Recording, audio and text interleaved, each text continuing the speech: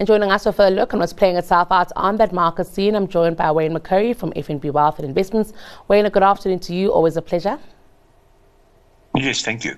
Wayne, I can see today, I think markets are kind of, I would say, in the dull. I'm wondering if we're waiting for that CPI print to come out of the US to gain more direction.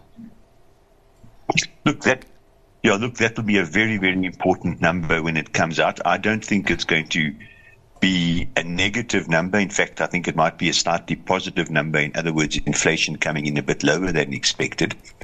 And that will set the market direction. So you can see yesterday our market was also lackluster. Today it's also relatively lackluster and slightly on the negative side. So you're quite correct. We're all waiting for that inflation number. I'm keen to get into some company news today. There's a lot happening from our JSE companies, maybe starting with Naspers Process. I think that's quite a strong performance and a strong showing for them. I have seen that the share prices are in the red today. I'm wondering what investors are making of this performance. They have said that they are reevaluating how long it might take for the e-commerce business, to be in the black, and they've actually moved that date forward. Yeah, look, the shares marginally down. Both of them, Naspers and Process, are marginally down. So on a slightly down day, I don't think this is a reflection of the results. They have been telling us this for a long time, that they're moving towards profitability. They're sorting out the e-commerce. They got rid of OLX Auto.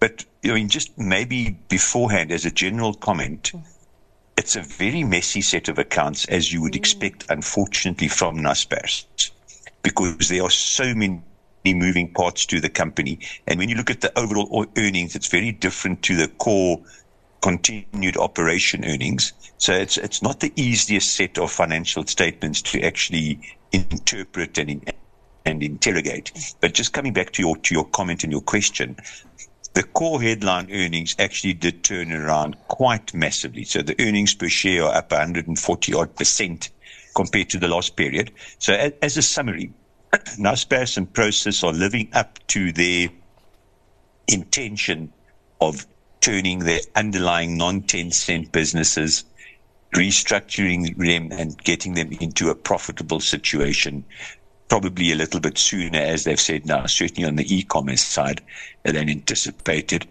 We're still going to wait for the food delivery, because that's also a major, major part of their business. They're getting good turnover growth. Their businesses seem to be doing quite well. But, we've still got to wait, I suppose, for the turnaround in that sector. The fintech seem to be doing quite well. The edutech seem to be doing quite well. So it is a good set of results, but largely anticipated by the market. I must ask you, Wayne, we are seeing, the unbundling of that complex cross-holding structure. With that, will we see a simpler set of numbers? Hopefully we do get that, yes. Keen to get your thoughts also on Pepkor. They've released a set of numbers showing a 7.7% growth in revenue. Speaking about them, they're banking on the festive season, I guess, and back to school. It has been a difficult one for retailers, hasn't it? Yes, it's been very, very difficult. I mean, these results were not all that good, to be honest. I mean, I think by and large the market was anticipating it. The share price is down 2%. So when you look at their numbers, the turnover growth wasn't bad at 8%, but inflation probably for them will average 3 to 4%. So there's not a great increase in actual volumes going through the business, and the earnings were, slightly down. The dividends down 12%, the headline earnings down 9%. So it's not a good set of results. They generated a lot of cash. They had very, very good cash flows, yeah. And they're doing the expansion in Brazil, and so they're spending quite a bit of money there. But everyone, I suppose, is waiting for the festive season sales, and let's see what the Good Friday was like and all of that. The part of their business that's not doing so well is let's call it the food, the furniture, appliances and electronic sector. That's a little bit difficult for them, and the building material sector as well. Also keen to touch on the Vukile Property Fund, a smaller one, but I think important maybe to reflect on them being in Spain and what that's done for the company. Of course, we know the property sector in South Africa also remains quite challenging. But what I am finding, Wayne, is that those companies that are slightly more diversified geographically are faring better. Yes. Look, when you read all the property companies that have come out recently, Growth Point, etc., the market has turned. We are over the worst. It doesn't mean the market's good, but we are over the worst. And Bukele is showing exactly the same as all the other ones. You know, they're getting lower vacancies. They're getting slightly better rentals. There's a thing called rental reversion. In other words, when your lease expires, you go and renegotiate a new lease with your landlord, and they were negative numbers, strongly negative numbers across the board, whereas now either those numbers are less negative or in the Bukele's case, they've actually turned positive, which is a very, very good sign. You know, they're getting a decent appreciation in the value of their underlying assets. You know, the revaluation of the assets looks good. And their balance sheet is actually looking quite good. So this is actually a reasonably good set of results. And as I said, we're seeing this across all the property companies. We're definitely over the worst in property. And as you correctly mentioned, the more diversified, the better.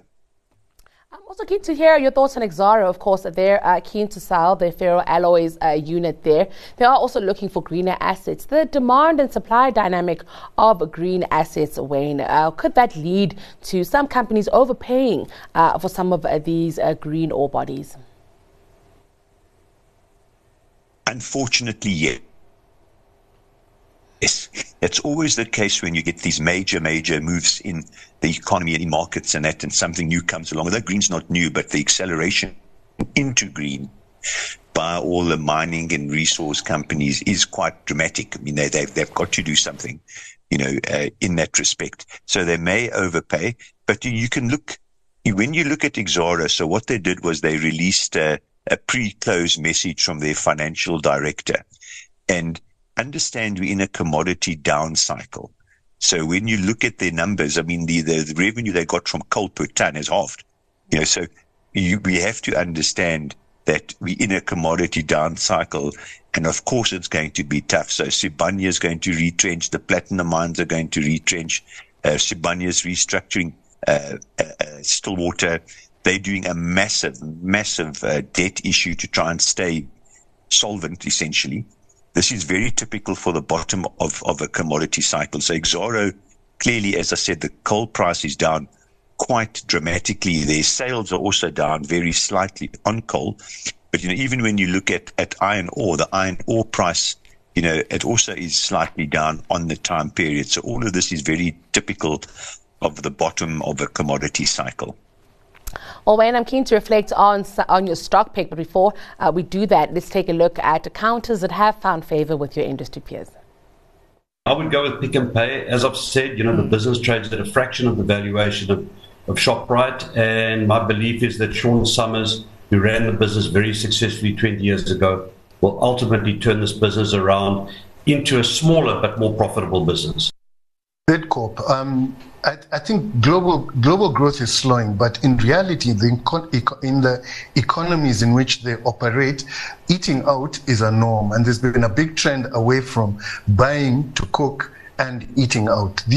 Those economies are generally high GDP per capita economies, so even when things are struggling, people tend not to revert towards the retail. It's cheap, highly cash generative, and well diversified across major developed economies.